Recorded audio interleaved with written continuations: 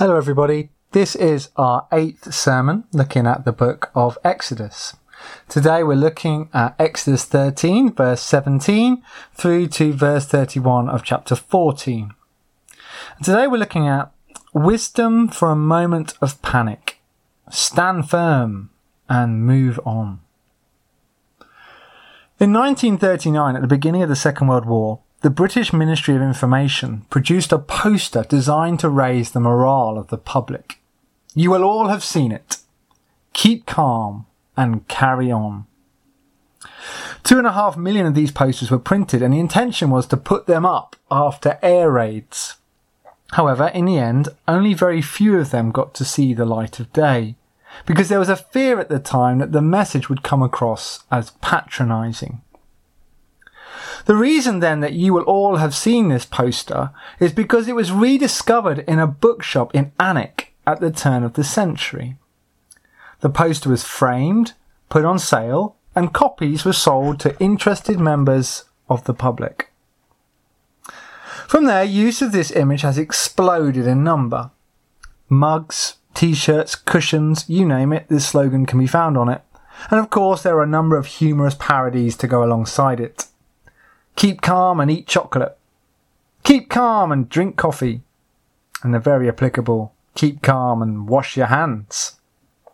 That sign was found displayed in a Washington metro station, a sign of how this slogan has got right around the world in a very short space of time. I wonder why it is so popular. Of course, some will be attracted to the design. Others will be collectors of war memorabilia or anything that evokes nostalgia of times gone by. But perhaps the real reason it's become so famous is because so many people in today's world need to hear the advice. There was a pandemic of anxiety and worry long before COVID-19 arrived. Sadly, of course, levels of stress and poor mental health have only increased as lockdown has gone on. We are all looking for help and wisdom to follow. And we are desperate enough to take it from any source we can find it, even 82-year-old posters. But that is not to say that the advice given on this poster is not good. In our reading today, we saw a very similar instruction. Not so much keep calm and carry on, but stand firm and move on. This was the advice given by Moses and the Lord to the Israelites, not just in a moment of fear or worry, but as they teetered on the edge of full-scale panic. To avert disaster, they had to stand firm and move on. But just before we turn to look at the story, let me just point out one other thing worthy of note in this poster. Above the words keep calm and carry on sits the representation of a Tudor crown, the long-standing historic crown of the King of England. That crown was put on the poster as a symbol of power, an emblem to convey to the viewer the message that all the resources of empire and state were being used to protect them and to win the war. This poster was a message from the king and a call to trust in the king and his duly appointed government.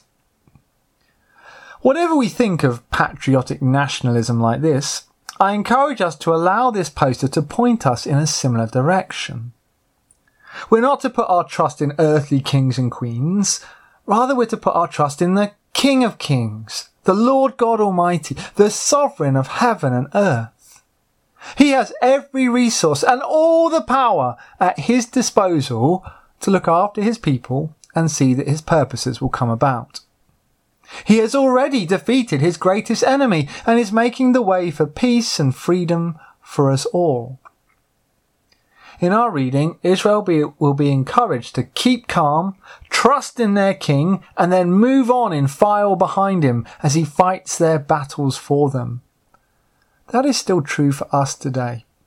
And I hope the next few moments looking at this passage will be a great encouragement to us all as we continue to journey through this pandemic together. The story before us today is a very human story. A story of faith and panic. It is a story we all recognise. The Israelites were capable at times of great faith. Just last week we read of a clear instance of this. On the night of the Passover, God's people were asked to paint the blood of a lamb around the doorposts of their houses. Though houses with blood over the door would be saved from the death of their firstborn. That sign was not so God could distinguish between friend and foe as he passed overhead in the ancient equivalent of an aerial bombing raid. God had proved himself more than capable of doing that in the previous 9 plagues, when he ensured that the Israelites did not suffer in the same way the followers of Pharaoh did. No, this sign was God asking his people to go public, to declare once and for all before the Egyptians who they were and who they believed in. They were followers of God, not Pharaoh. They would put their trust in the Lord. At the time, to be so open about their allegiance was risky. The Egyptians were trying to wipe the Jews out, but God still wanted them to make their stand. And the fruit of this was seen in that when the Israelites finally did get permission to leave Egypt, many ordinary Egyptians went up with them. Some Egyptians had discerned the seriousness of the situation. So, impressed by the witness of the Jews in the events of the Passover, they abandoned Pharaoh and threw their lot in with the Lord. So this was a clear example of the Israelites demonstrating great faith, and through God's strength it produced profound results. However, just a few verses later we see that the exact opposite was true as well. The Israelites were also capable of great panic. Arrogant Pharaoh had changed his mind and hardened his heart once more. He had set out with 600 of his best chariots, the Challenger tanks of their day, to round Israel up and force them back into captivity. Suddenly Israel found themselves in a terrible position. On one side they had the full might of the Egyptian army charging towards them. On the other lay the deep blue sea, or the deep Red Sea in this instance. The people were terrified, and understandably so. Listen to the panic in their voices as they cry out in complaint to the Lord and his servant Moses. This is verse 11 and 12. Was it because there were no graves in Egypt that you brought us to the desert to die? What have you done to us by bringing us out of Egypt? Didn't we say to you in Egypt, leave us alone, let us serve the Egyptians? It would have been better for us to serve the Egyptians than to die in the desert. Listen to the pain, the fear, the anger. Their panic has brought them to the pitch of rebellion, the verge of giving up. If it had been allowed to go on, there would have been a full-scale disaster. So Israel were capable of great faith one minute and great panic the next. Their mood could change so quickly as circumstances changed around them. Does that sound familiar to you? If it does, be encouraged. You are not alone. Some of the greatest figures in church history had a similar tendency. The great reformer Martin Luther, who had the faith to stand up to the abuses of the Catholic Church, at other times writhed on the floor in agony, desperately doubting his salvation. The great preacher Charles Spurgeon, whom God used to convert and baptize literally thousands of people, at other times suffered depressive episodes. The co-founder of the Baptist Missionary Society, Andrew Fuller, endured such despair he had insomnia and would frequently break down in tears. These are greats of the Christian faith who yet also knew despondency, distress, and questioned as to whether they could go on. It is also my story. At times I can be full of faith. I can stand up to preach, move from London to Isla, share the gospel at a funeral. At other times anxiety throttles me of life. I cannot get on an airplane. I cannot open the e-look if I know my writing is in there. And on the way home from church each Sunday, Emily has to put up with me being consumed by doubts as to whether the service was any good at all. In fact, if you were to look at my faith as a graph, it would resemble something close to the waves of the sea, with great highs and great lows, with very little firm ground in between. We are all human. We are all weak at times. We all know panic, anxiety, and fear. We all then need help to be able to deal with it. So let us now see what happens next in the story. As soon as he's allowed the people to finish the words of their bitter complaint, Moses takes the opportunity to address them. The people are angry with Moses, but notice that Moses does not get angry with them. He knows that in this situation it would only make them panic all the more. So instead Moses starts to impart some wise advice. Let us listen to verses 13 to 14. Moses answered the people, "Do not be afraid. Stand firm, and you will see the deliverance the Lord will bring you today. The Egyptians you see today you will never see again. The Lord will fight for you. You need only to be still." Stand firm, he says. Be still. Take a deep breath and remember all that you have learnt over the years. Keep calm. You will see your king act. The Lord will fight for you. It is an instruction very similar to that wartime poster, but it's not patronising, and in no way is it passive either.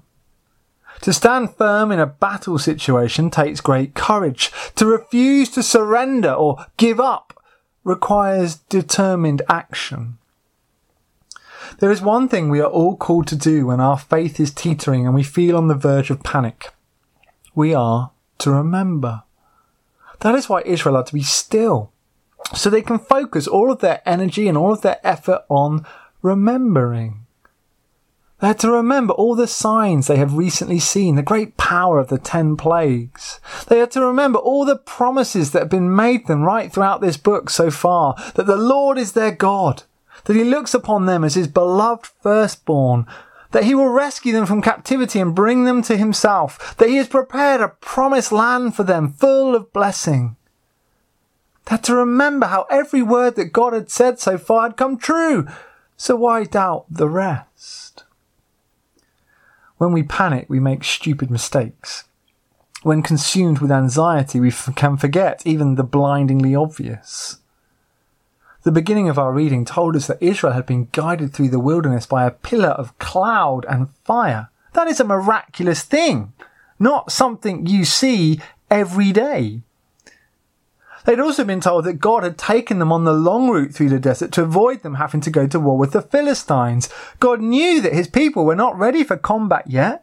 He understood that after centuries of slavery, his people were vulnerable, physically, mentally, and spiritually.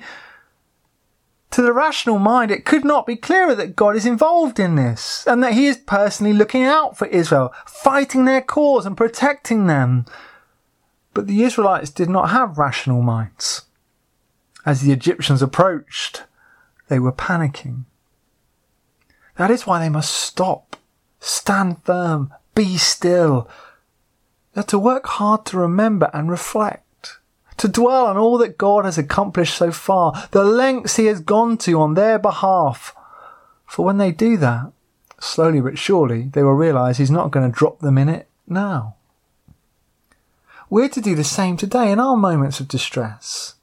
With whatever is causing our anxiety, with whatever fear it is that is paralysing us, we are to stop and remember. To remember all that God has done before in our lives, the prayers he has answered, the situations he has changed. To remember the promises of Scripture, the promises that God will be with us and give us eternal life. To remember who God is, the Creator, Saviour and Ruler of the world, and that this God is on our side. This is the first step to take when in a moment of panic we are to stand firm and remember. The wartime poster said, "Keep calm," placing those words under the picture of a human crown. We have something even better. The Bible says, "The Lord will fight for you. You need only to be still." After hearing the advice to stand firm, it's important we notice that the second part of the instruction does not come from Moses. Rather, it comes direct from the Lord. But it is the instruction to carry on, or more accurately, move on. Let us listen again to verses 15 to 16. Then the Lord said to Moses, "Why are you crying out to me? Tell the Israelites to move on. Raise your staff and stretch up your hand over the sea to divide the water so the Israelites can go through the sea on dry ground.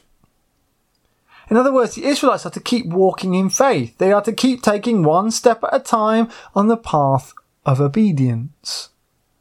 By giving Moses the next set of instructions about how to hold his staff up over the sea, the Lord is giving the reassurance that he will provide everything his people need just at the right time. The necessary advice, strength and protection. Notice that this isn't even something the Israelites should stop and pray about. The danger of that moment with the Egyptian army bearing down on them could not have been more extreme, but this was not the time for an impromptu prayer meeting, which could descend into further deliberation and fearful dithering about. God had given the people all the information they needed. They were simply to follow it. That was the duty of Moses and God's people in that moment. Of course, the story then tells us that once more the Israelites have great faith and they do as they are told. Their period of being still had obviously done the trick. Moses raises his staff and the people step out into where the sea had been only moments before. The east wind howls, the water divides, and the Egyptian army is completely destroyed. Truly, Israel saw great things when they moved on in faith. Billy Graham once said, "The will of God will not take us where the grace of God cannot sustain us." Corrie ten Boom, writing from the horror of a concentration camp, wrote, "The safest place to be is in the centre of God's will." God does not promise an easy life, but he does promise to give us all we need to achieve the acts he has called us to. Once we know the will of God for our life, we are to delay no longer. We're to move on and get to work. We are to put our faith into action. Every one of us here this morning are called to different things in life, but the message is the same. Don't let your anxiety stop you or hold you back. Take a moment to be still and think on who God is. Remember who it was that called you, then press on with what you know you need to do. This is true for difficult moments throughout the whole of our lives as we seek to follow Jesus, our Saviour and Lord. Our passage then ends in a remarkable way. At the beginning of chapter 14, Israel had been so fearful of Pharaoh and his army, terrified in fact. But by the end of the chapter, they're fearing someone quite different. This is verse 30 to 31. That day the Lord saved Israel from the hands of the Egyptians, and Israel saw the Egyptians lying dead on the shore. And when the Israelites saw the mighty hand of the Lord displayed against the Egyptians, the people feared the Lord and put their trust in him. The Israelites realised that it was God alone who had won their freedom. They also recognised that God had known what he was doing all along. He had been making a way to fully destroy a threat to his people that they themselves had thought to be past. God had been right. They had been wrong. And being honest about that led Israel to believe once more and put their trust fully in him. In fact, their faith has grown. They live now with a heightened sense of reverence and awe. That does not mean to say that the Israelites would not waver again in the future. They were human like us, after all, and migration through the desert is a very difficult experience. So over the next few weeks, we will continue to see them responding with a mix of great faith and great panic. But what is noticeable is that the peaks and the troughs lessen. If you think of my graph of faith and anxiety, after the Red Sea crossing, the Israelites slowly approach something that looks a lot calmer. The sea of faith still has a roll on it. We will never flatten the ups and downs completely, but as we mature, we will see them become less pronounced and shorter lasting. Our faith will begin to resemble that of some of the older believers we know of, where it's more akin to a calm and steady walk of obedience, whatever each coming day might throw their way. Truly, we will realise that if we commit to following this advice of standing firm and remembering who God is, and then moving on in obedience to him, our whole characters will begin to change. As Paul would later write in Romans 12, we will be transformed by the renewing of our minds. Let me just finish with this final word of application. Canadian blogger Anne Voskamp recently posted this. Sometimes we want greater clarity when what we need is deeper trust. We will probably never know why this pandemic has been allowed to happen. We will also never know why we experience some of the acute suffering that we do in our personal and family lives, but we've been given enough. In those moments when anxiety is rising and panic is setting in, let us make the effort to keep calm and carry on. Stand firm and move on. Remember who God is, what He has done and what He has promised, and keep moving forwards, because every step is a step closer to glory.